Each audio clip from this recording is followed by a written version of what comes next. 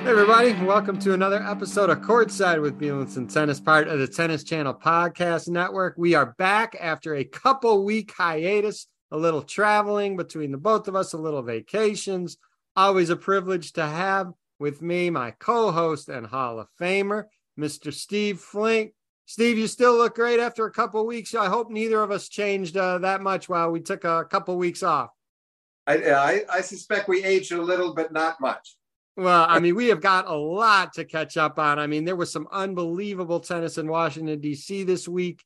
We have some unbelievable early round matches in both Montreal and Toronto, which we're going to get to. Before we get to that, I want to take a step back briefly because we haven't talked in a couple weeks. I know Newport is such a special event for you.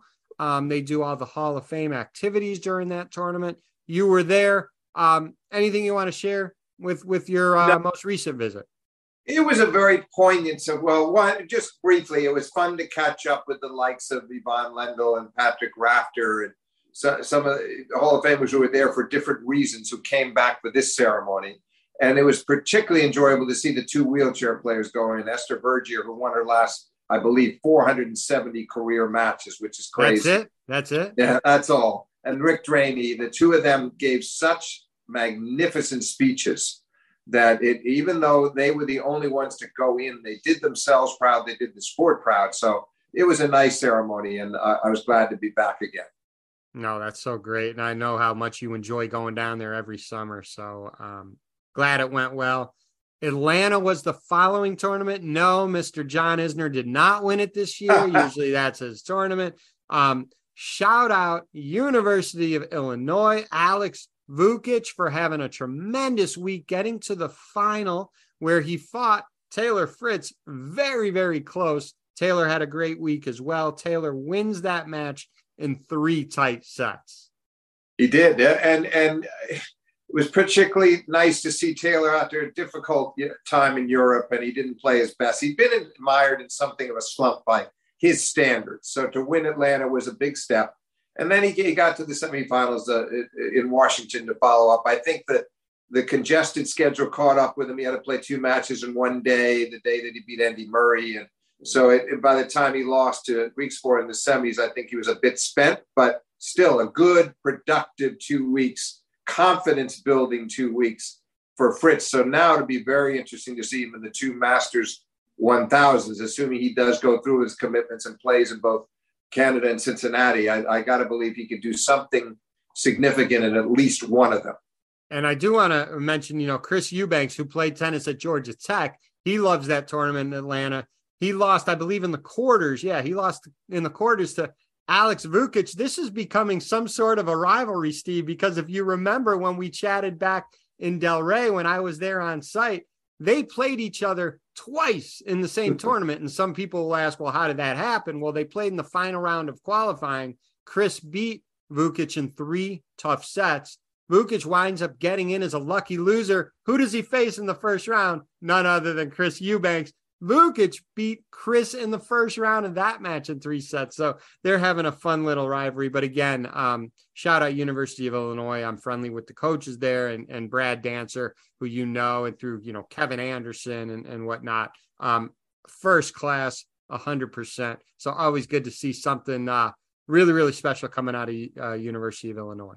Well, also, it's fun to be following Eubanks now. He's got a lot to live up to after what he did in England on the grass, but getting to the quarters of Wimbledon and nearly toppling Medvedev after beating Tsitsipas. So he's now a scalp to be considered, as they say. In other words, he's a bigger win for a lot of other players than he would have been a month or 2 ago. But I'm just happy to see him in this position where he's still very likely to get seeded at the U.S. Open, and he's just made improved by leaps and bounds this year.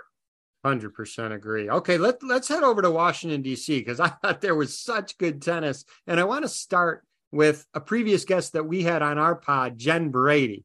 How nice was it to see her back on court? She plays doubles with Madison Keys. Unfortunately, they wound up facing each other in singles. First set was tight. Madison Keys won the second pretty easily. Probably expected with Jen just slowly starting to come back here. But Gosh, we had her on a while ago, Steve, and she was trying. She wouldn't give us a time frame, but she was edging to come back, and it's been almost 2 years, Steve.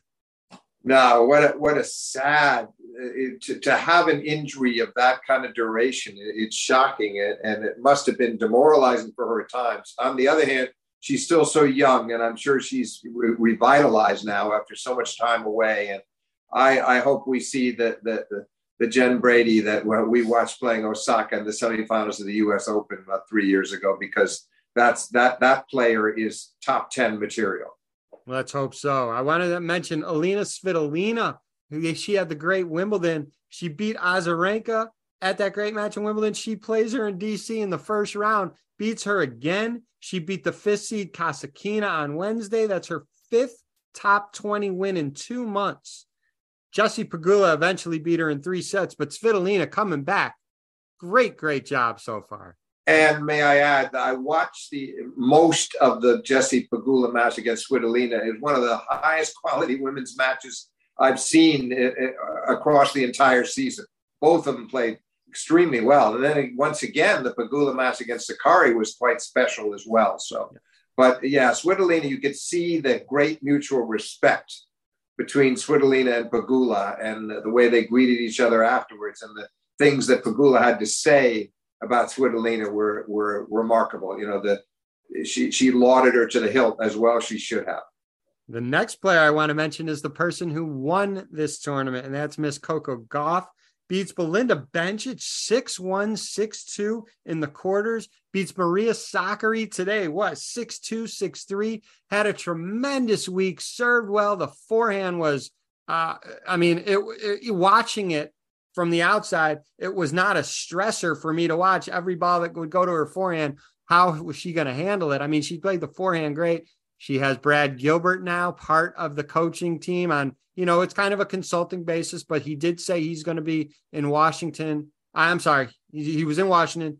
He is going to be where are the women? In Montreal, right? The men are in Toronto. The women are in Montreal. And he's also going to be with her in Cincinnati. So, wow, Coco Gauff, impressive.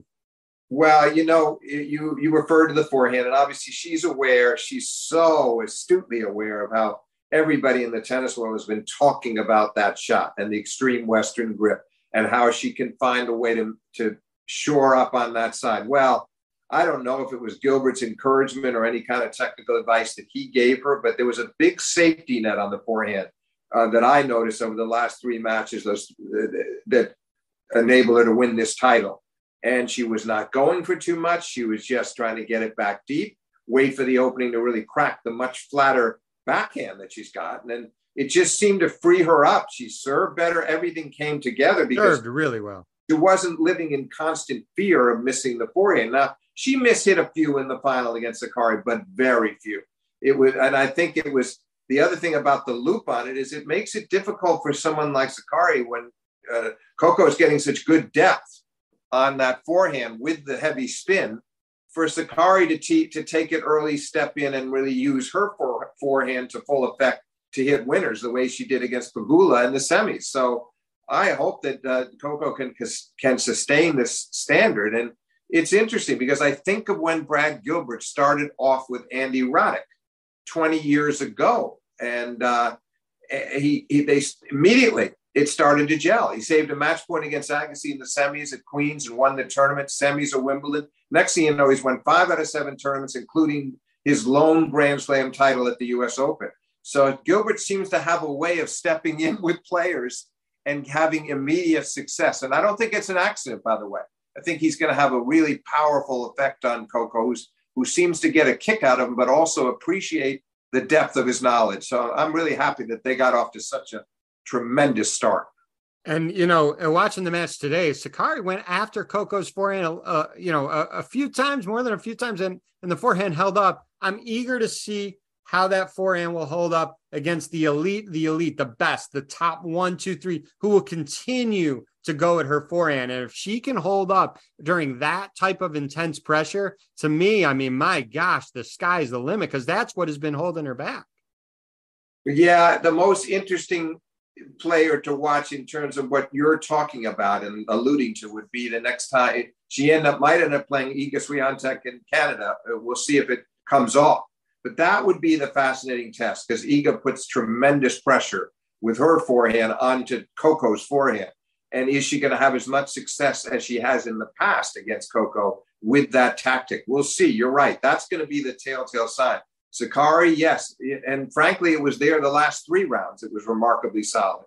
Now we have to see, how does she do it against the very best woman player in the world in the forehand to forehand exchanges? Exactly. And Maria Sakkari, I mean, in another good tournament. Look, she snapped a 7-match losing streak in WTA semifinals. I don't think she played very well today against Coco. That said, I think Coco had a lot to do with Sakkari not being able to play the way she wanted to. I was going to be happy for either one in those, whoever won that match today. She just, Maria, I don't know. We say this if it's all between the ears, because you look at her semifinal record, it's not very good. You look at her finals record, it's not very good. On the other side, it's like, if you're constantly putting yourself in a position to be in the latter stages of tournaments, eventually percentages are going to play out and you're going to start winning those.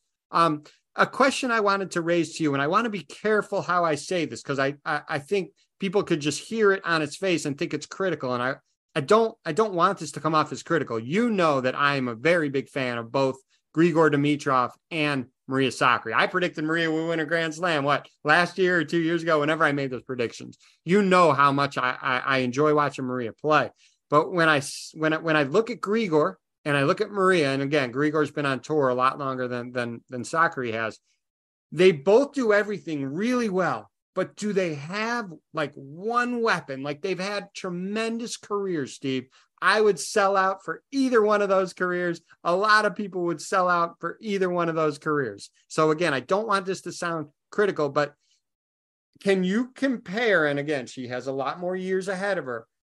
Is Maria Sakkari maybe going to be the Grigor Dimitrov of the WTA Tour, and that she's going to have a fantastic career? She may just fall a little short of the most elite, the best tournaments, the slams.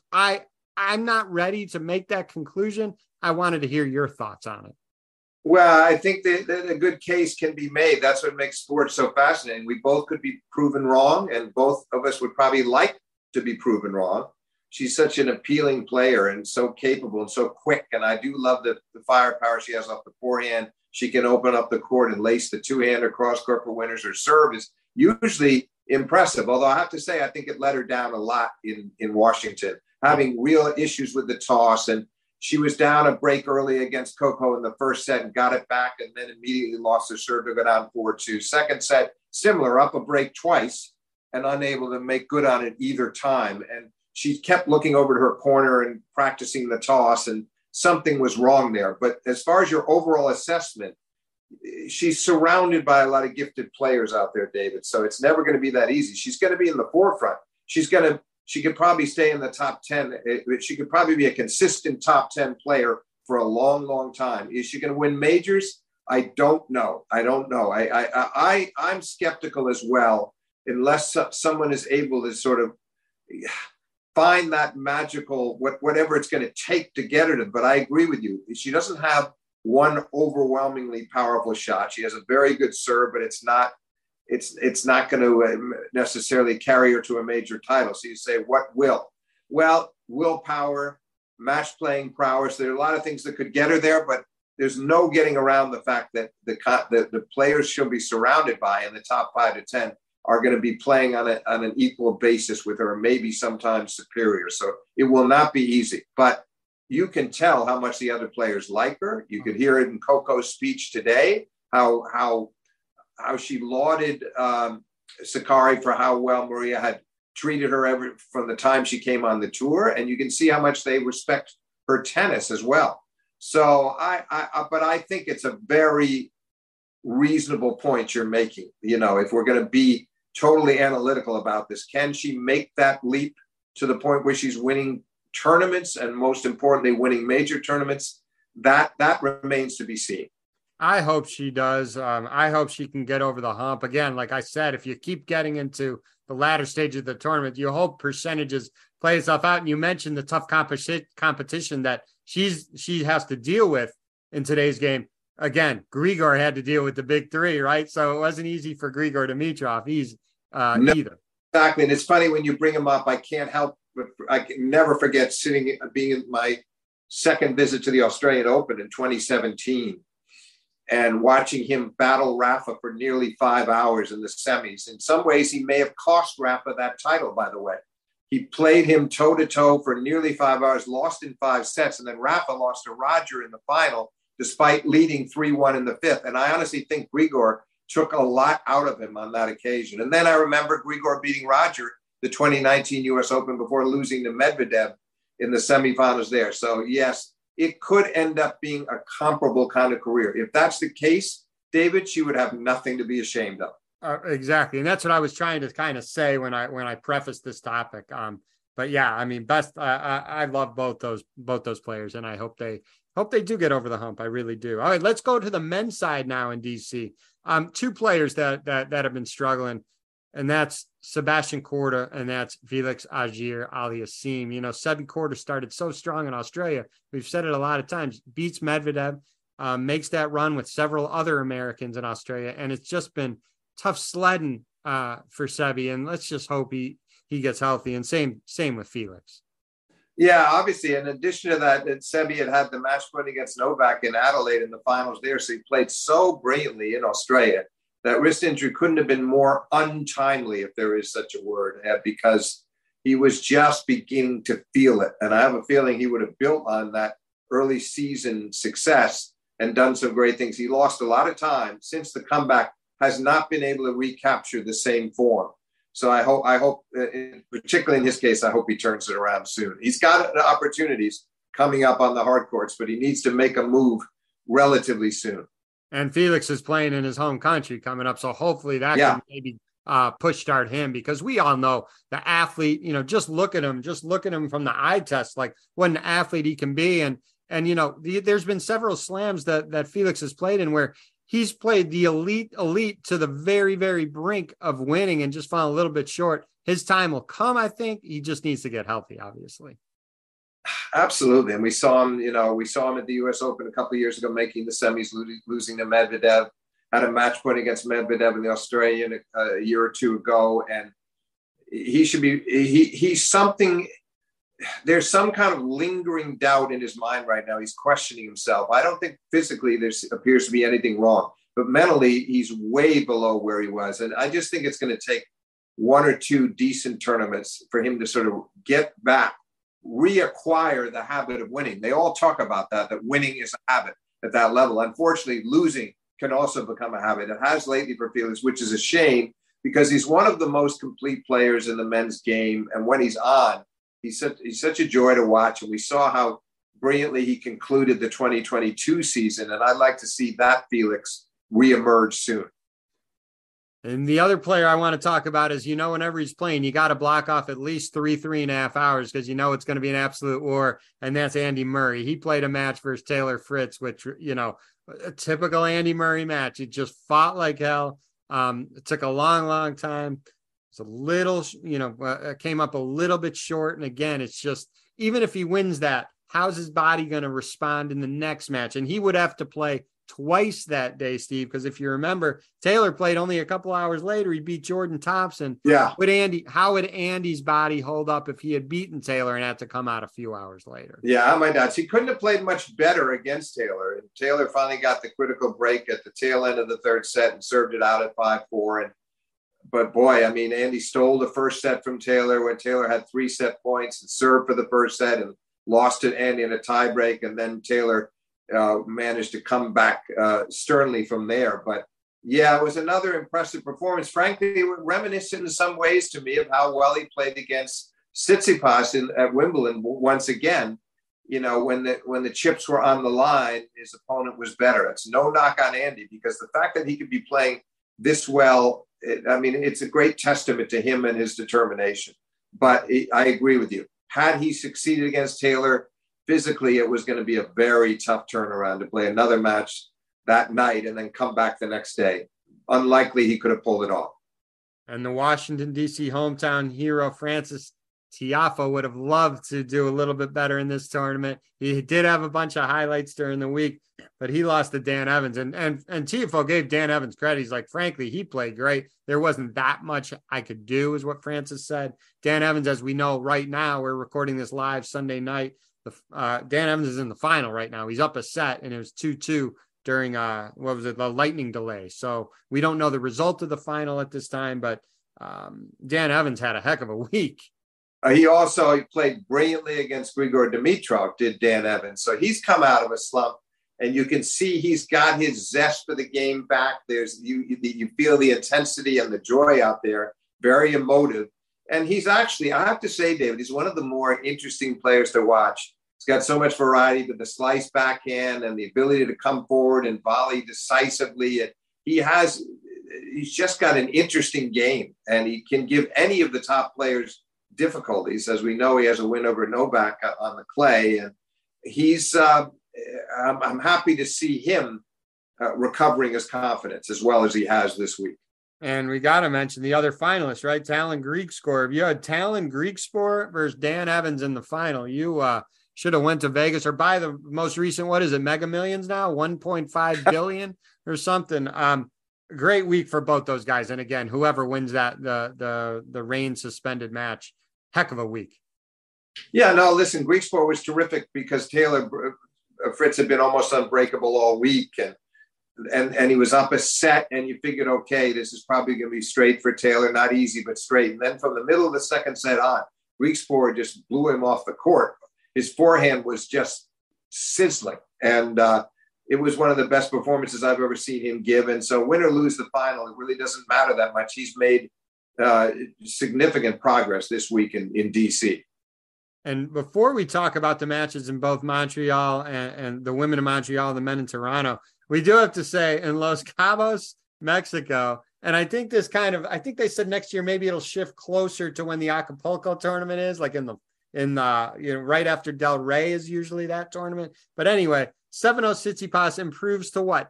10-0 lifetime versus Alex de Minaur. Good to have Tsitsipas win another title, and de Minaur to get into the final of that. Both those guys are going to be tough the remaining summer hardcourt season. I stayed up till about 1 a.m. to watch that one. It was very enjoyable. It was particularly pleasing to me to see Tsitsipas looking happy and playing so well in winning that match. And it was a couple of tough sets because he had early breaks that he gave up. But in the end, he from 3-4 down in the second set, he won the last 3 games, only lost, I believe, 3 more points. And that was an important title for him. As you know, he started the year off so beautifully in Australia, runner-up to Djokovic at the Australian Open. Hadn't had very happy times since then. Disappointing record since then. But this is an important step for him leading up to the Open, where he's really never shown his best. Maybe this will be the year that we see the best of Stefanos at the U.S. Open, because we know he's one of the best hardcourt players in the world. And so I was glad to see him take that title. Agreed. All right, let's talk about some matches. And you and I joke when we like preview tournaments, we don't like to project that much because we never know what's going to happen. We don't have to do that at all in Toronto or Montreal, Steve, because there are such tough early round matches. It just goes to show how tough this sport really is. Let's start with the men in Toronto.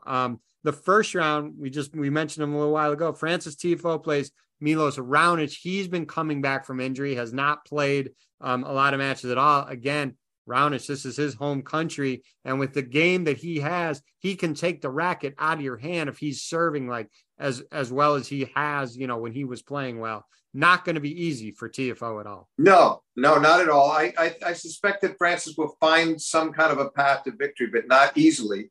And as you say, that serve is still it's still incredibly dangerous. And so there's always the possibility that Milos gets Francis into a couple of tie breaks and wins the tie breaks. That's how he wins that match if he pulls it off. Give Francis maybe a 53-47 edge going in, but that's going to be no simple task to win that match. Another player we recently mentioned, Alex de Minaur, he plays Cam Norrie. These are first-round matches, people. Beating Cam is never easy. You know he will fight tooth and nail, and not the most fun opponent to play because you know you're going to have to play very, very well to beat him. And Alex is coming off, as we just alluded to, that runner-up finish against Stefanos in Los Cabos. So I think he's going to be confident. And, you know, he's a very good match player, and he's very solid from the baseline. And that again is almost a pick 'em match.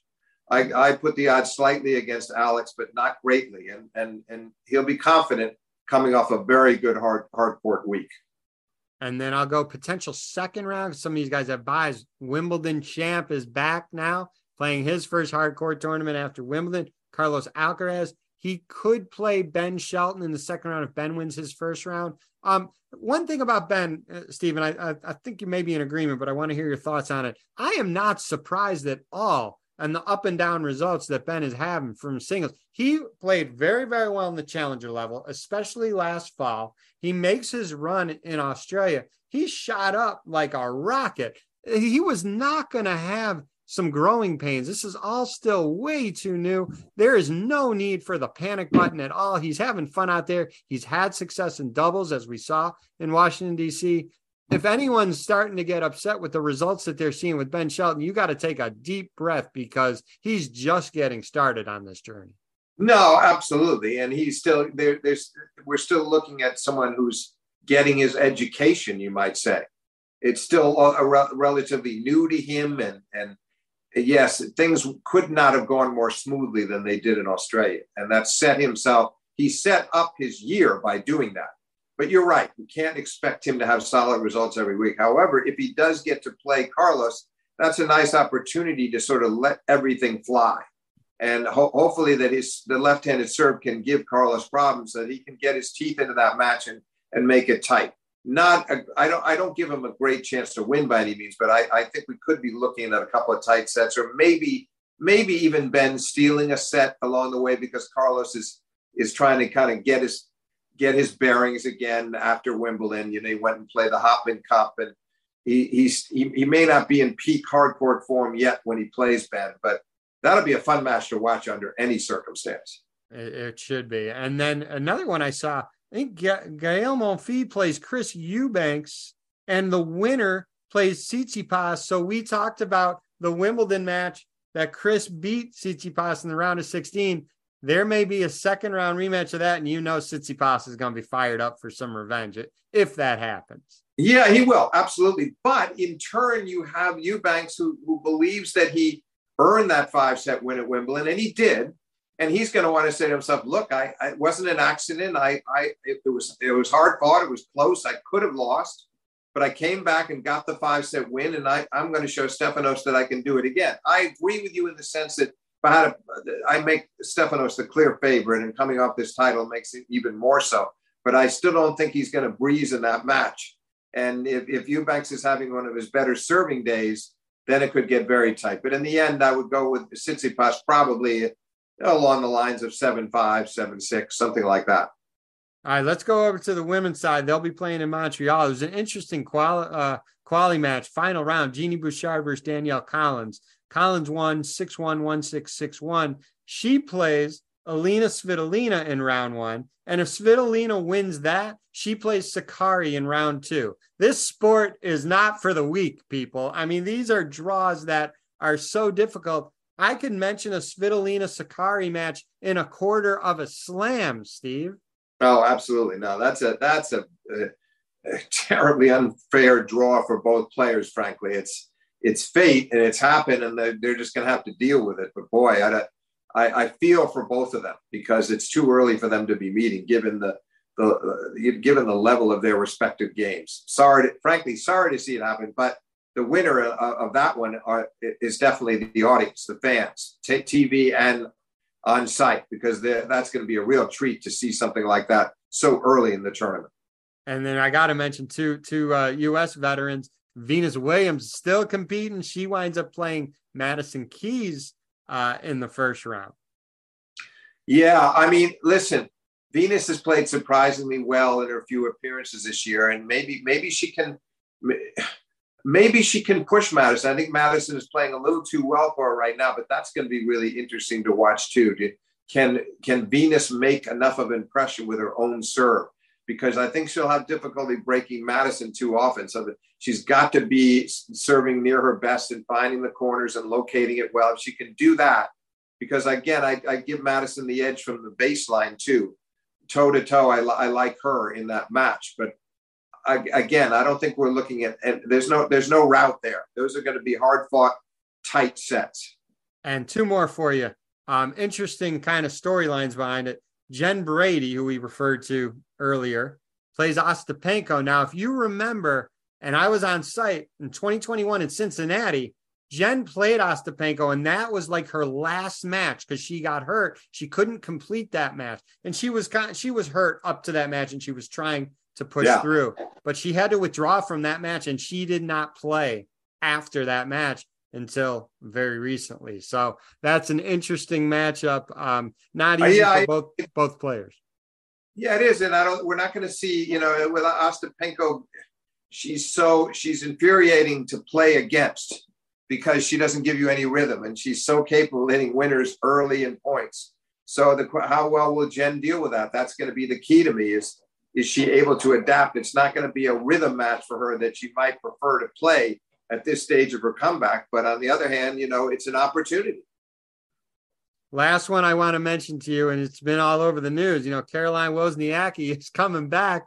She's playing. If she wins her first match, Steve, she would play the Wimbledon champ, Marketa Vondrousova. So we don't know what to expect with Wozniacki, her level of play. I don't think she would go out there if she knew she would get blown off the court, but always interesting to see when someone comes back their first couple matches. And, Carolyn, we think of her, as being so resourceful from the baseline and so cagey. And I think of her always think of her as being a great returner. So here she'll be playing this left-hander and tricky serve, but maybe she'll deal with it better than a lot of the players did at Wimbledon. So and she certainly got to see her a lot at Wimbledon. So Carolyn, that'll be fascinating to see what kind of an impression she can make. It's asking a lot for her to win that match, but I just hope that it's a match that she can keep relatively close to give herself encouragement going forward, especially for the U.S. Open. Yeah, and she's still, again, before she even plays her, she has to win that first round match. So we'll all be watching that as well. No Novak yet, but he did sign up for Cincy. So he should be back in Cincinnati playing that. He only needs one. He's done this so many times. He knows exactly what he needs to do to prepare. So we got Carlos in Toronto. We'll have Novak in Cincinnati, hopefully Carlos as well. And then right around the corner is U.S. Open. I love this time of year when you are in the thick of the hardcourt swing, all leading up to the final slam of the year. To me, Steve, it feels like such a long time from Australia to the French, because after Australia, you still have very big hardcourt tournaments with the Sunshine Double. Then you start the European clay court swing, which to me takes forever. You finally get through Roland Garros, you blink and you're already at Wimbledon. And then you get all these great hardcourt events, boom, U.S. Open, and you're done. It's like the first slam, and then the next three are boom, boom, boom. Well, the other reason you feel that way, I suspect, is that now with the 3 weeks between the French and Wimbledon, suddenly Wimbledon is closer to the U.S. Open. So the hardcourt season is upon us in no time flat, and that's why you feel that way. But I like this time too. I love these lead-up events. I love Canada and Cincinnati, and then getting to the U.S. Open for the last major of the season, and I think the players do as well. So it seems like a shorter hardcourt season in some ways, but they'll all be ready for the Open. I'm sure of that. And I'm going to leave it to you for your final thoughts. I'll just kind of lead you into this one. Taylor Fritz, are you expecting him? He's not had a good few U.S. Opens recently. Are you expecting this year to be, maybe the turn? I'm not saying win it, but really impose his will, do much, much better than what has happened the previous few years in New York? I'm cautiously optimistic about that because I like these results in the last two tournaments that we just talked about. Atlanta, a win, Washington, a semifinal. I expect that he can do something decent in Canada or Cincinnati, get a semifinal at least out of one of those two, maybe both. So come into the Open fully prepared, but also in his mind priming for it. And I'm sure Paul Annacone and his other coaches, Russell, that they're trying to find a way to gear him up to be thinking that way, finding a way to bring out his best on the biggest occasion like that. And Wimbledon, the scheduling worked against him. He was a bit unlucky there. But yeah, I think he's ready for a quarter or semi at the U.S. Open, yes. Any other thoughts before we sign off? No, I've enjoyed it, David. We've covered a lot of ground. There's been a lot of really interesting tennis being played in the last few weeks and so much to look forward to in the weeks ahead. So it makes me eagerly anticipate our next podcast. Yeah, I love these draws because for the most part, all the best players play it, and they're not 128 player draws. So obviously you're going to have huge matchups so early on. And if you're a player, if I was a coach of a player, Steve, and I lost early to another really, really good player in one of these tournaments leading up to the Open, I wouldn't necessarily be so discouraged, and I wouldn't necessarily have my confidence shaken, knowing that if this was a 128 player draw in the US Open, I may be playing that person in the fourth round or maybe even quarters, depending how it all shakes up. So it's eager to see, sometimes you see someone highly ranked lose early and you're like, oh, they're going to have a horrible New York. That's not necessarily the case. No. A lot depends in context and who they're losing to early in these tournaments. Yeah, and conversely, there's no guarantee that if we had to say a surprise winner in Cincinnati or Canada, that player is going to now suddenly reproduce that form in New York. There's just so much depth in the game. You can't look at it that way. And so that's what also makes it so interesting. You see, you can't be too sure of your predictions based on the summertime results. So much fun. I'm so excited to see these next few weeks. I'm so pumped. I know you are. This was a lot of fun. I know we took a couple weeks off, so we covered a lot, but this was great. Thank you so much for your time, Steve. Thanks, David. I enjoyed it.